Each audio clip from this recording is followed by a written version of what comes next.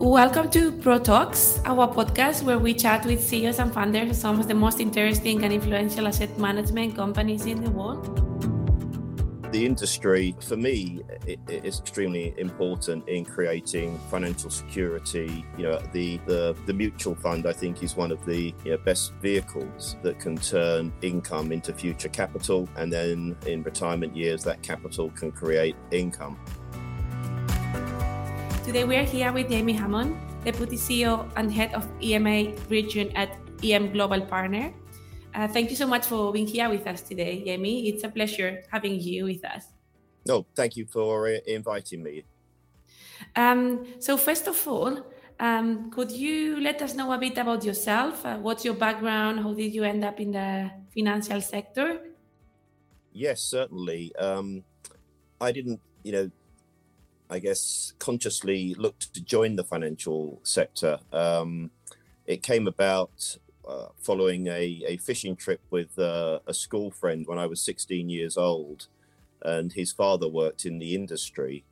And we got chatting about, what are your sort of career ambitions?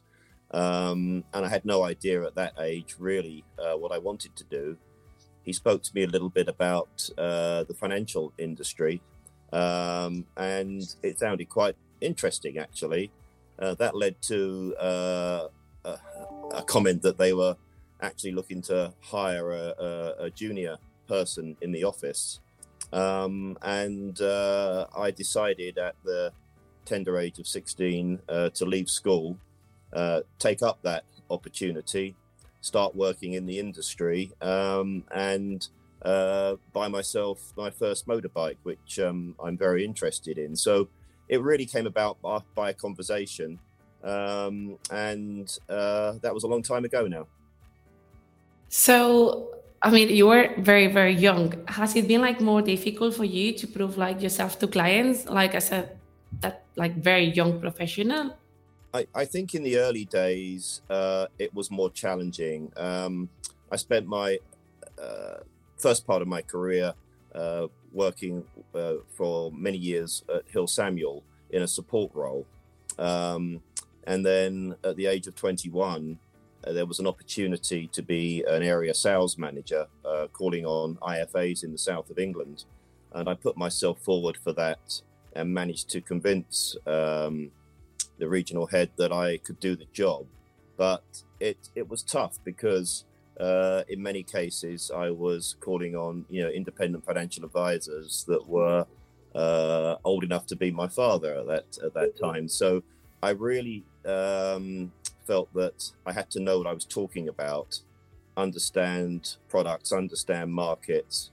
That gives you, I think, the confidence to go out and talk to people, but it also gives you credibility that you can do the job. So I think I figured out very early on that having the knowledge does give you the confidence and the credibility with clients.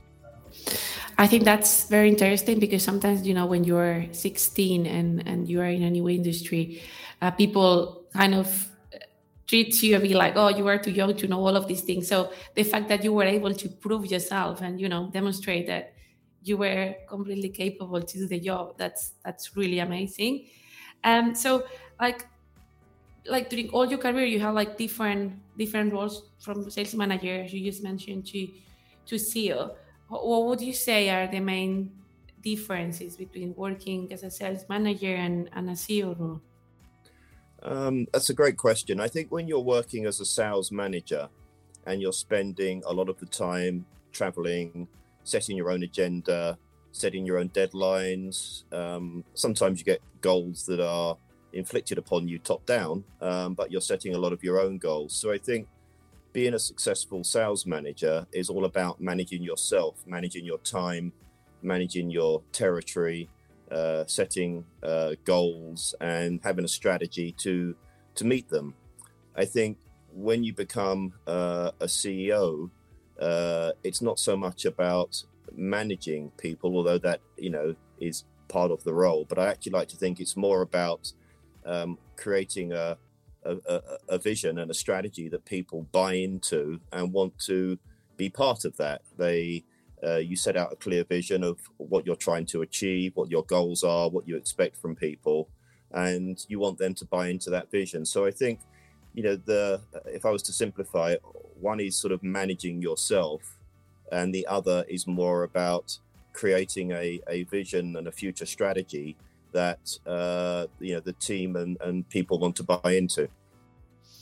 And what would you say is like what you enjoy the most about the industry, or about like the different roles, like from sales to CEO? What is like the thing that motivated you at that moment? I think the industry, for me, it is extremely important in creating, financial security. The mutual fund, I think, is one of the best vehicles that can turn income into future capital, and then in retirement years that capital can create income. So I think the industry has a real purpose in creating financial security. But for me, I think what I enjoy about the role is the ability to meet different people, different countries. I've been very fortunate having some regional responsibilities and working for US headquartered firms, the ability to travel and listen and learn. But I think it's a very interesting industry for people to join. But I think sometimes the press isn't as kind to it perhaps as it could be. But I think we, as within the industry, have a good opportunity to explain better about what we do, and to attract more younger talent. And so with all the years that you have been in the industry, and also like saying that you enjoy like meeting these people and traveling, have you seen like a big change in the industry in terms of backgrounds and gender and people profiles? I think change is happening perhaps a little bit more slowly than it could or should. It used to be, I think, quite hard to get into this industry unless you came from the right schools and the right qualifications.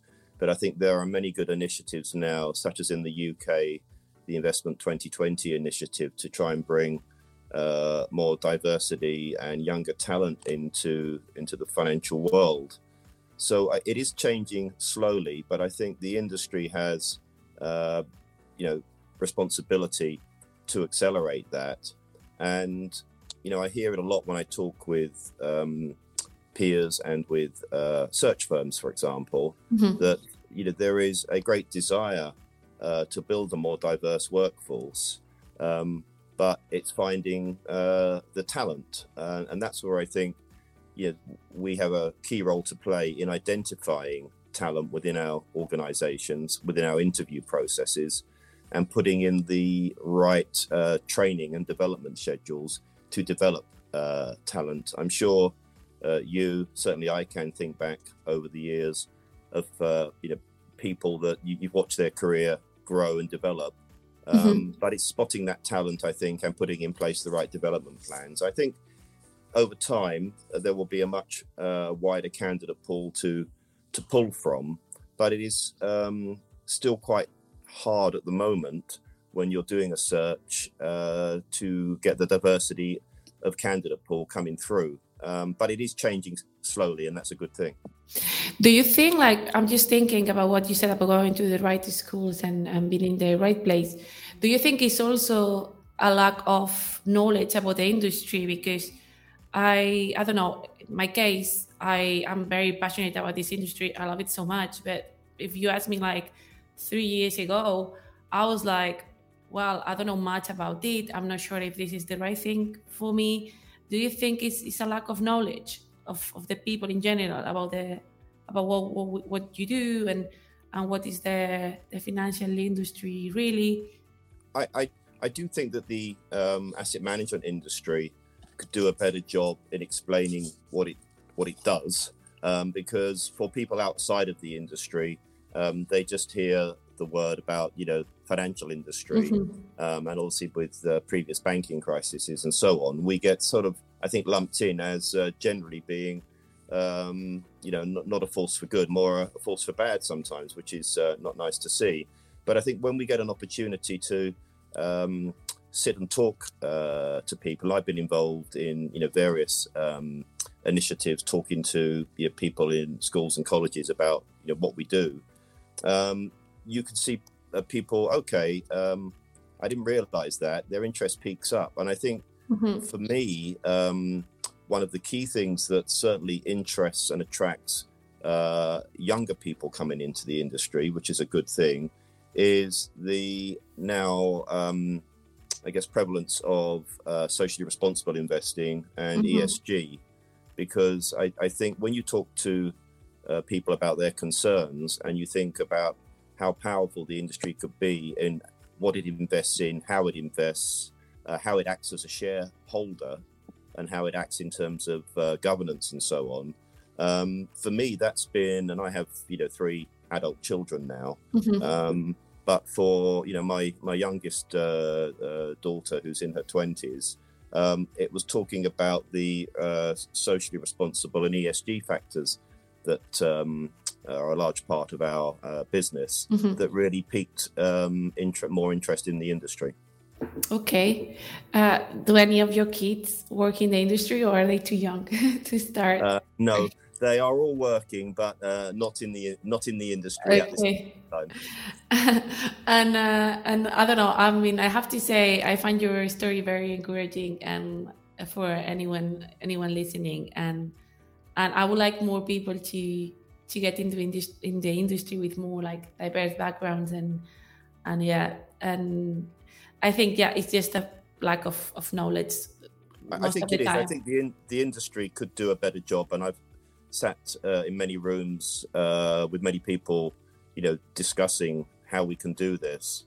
But I think, collectively, I think understanding asset management, what we do, how we do it, and the impact that it can have, particularly the positive impact on the responsible side that I just mentioned. I think that really can help to attract a younger and more diverse talent pool to the industry. I agree with you. And going to a more like personal side, what would you like to do on your spare time? You mentioned you were passionate about motorcycles. Tell me a bit about that. Yes, I do. It's not something that makes me popular with my wife, unfortunately. But I mentioned at 16 went out and bought myself a little 50cc Suzuki at that moment in time. I'm fortunate now that I have a 2.5 litre Triumph Rocket, which is a great fun vehicle to ride around. I just find it the freedom, the adrenaline hit, I guess, that you get from riding a motorbike. But you do have to be careful, clearly. But yes, I used to tour around Europe with some friends before the COVID travel situation hit. So I'm hoping at some point this year I will be able to again cross the channel on a ferry and do some riding around Europe again.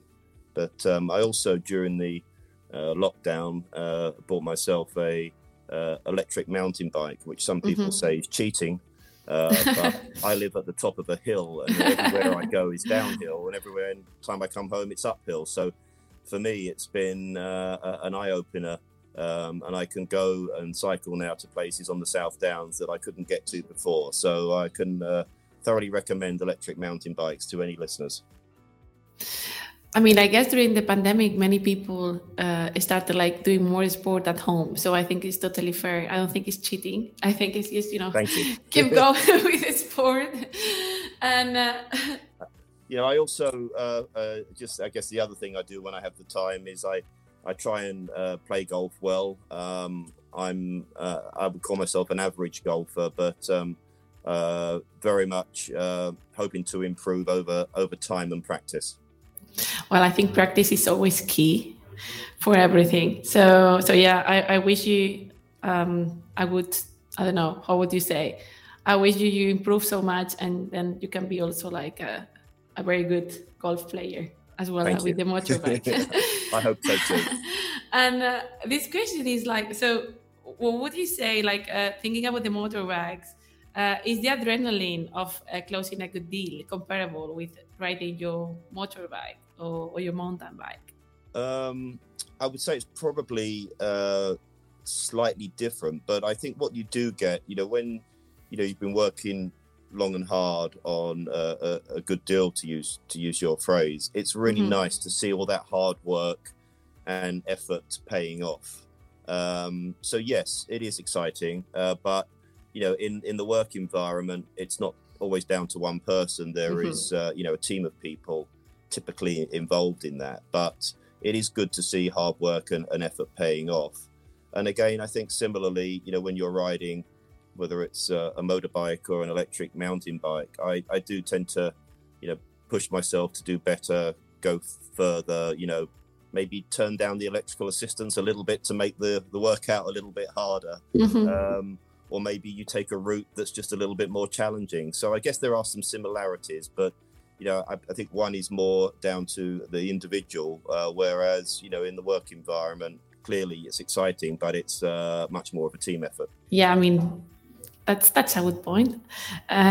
So just like we are getting to the end of the conversation, I want to ask you, like, with everything we have talked, and as I said already, I think you have an impressive career starting like so young. What would you say success means to you? I think you've got to look at it, I guess, in a balanced way, because we've seen this a lot now in terms of COVID and work from home and work-life balance. And I think success in the work environment is achieving goals, setting a strategy, seeing it play out in the way that you envisaged it to. Being, I think, when you're working in a very large organization, being part of a team, being seen as a decent person to work with. And I think if you translate success into your personal life, being the best husband that I can be. I will be married 36 years this year, so hopefully I'm doing something right in that department, if you know what I mean. But yeah, being the best father I can be, the best husband. My oldest daughter has children of her own now, so being the best grandfather I can be on a forward-looking basis. And I've always subscribed to the phrase, to treat other people the way you would like to be, treated yourself. So I think success, is many things. I think there is a phrase or a book or a poster I saw somewhere that said that, success is a journey and not a destination. So I don't think you ever actually say, right, that's it, I've achieved success. But I think it's doing the right things in the right way throughout both your work and personal life. I really like that. I will use it myself as well. I didn't invent it. Describing success. I will quote you when I use it.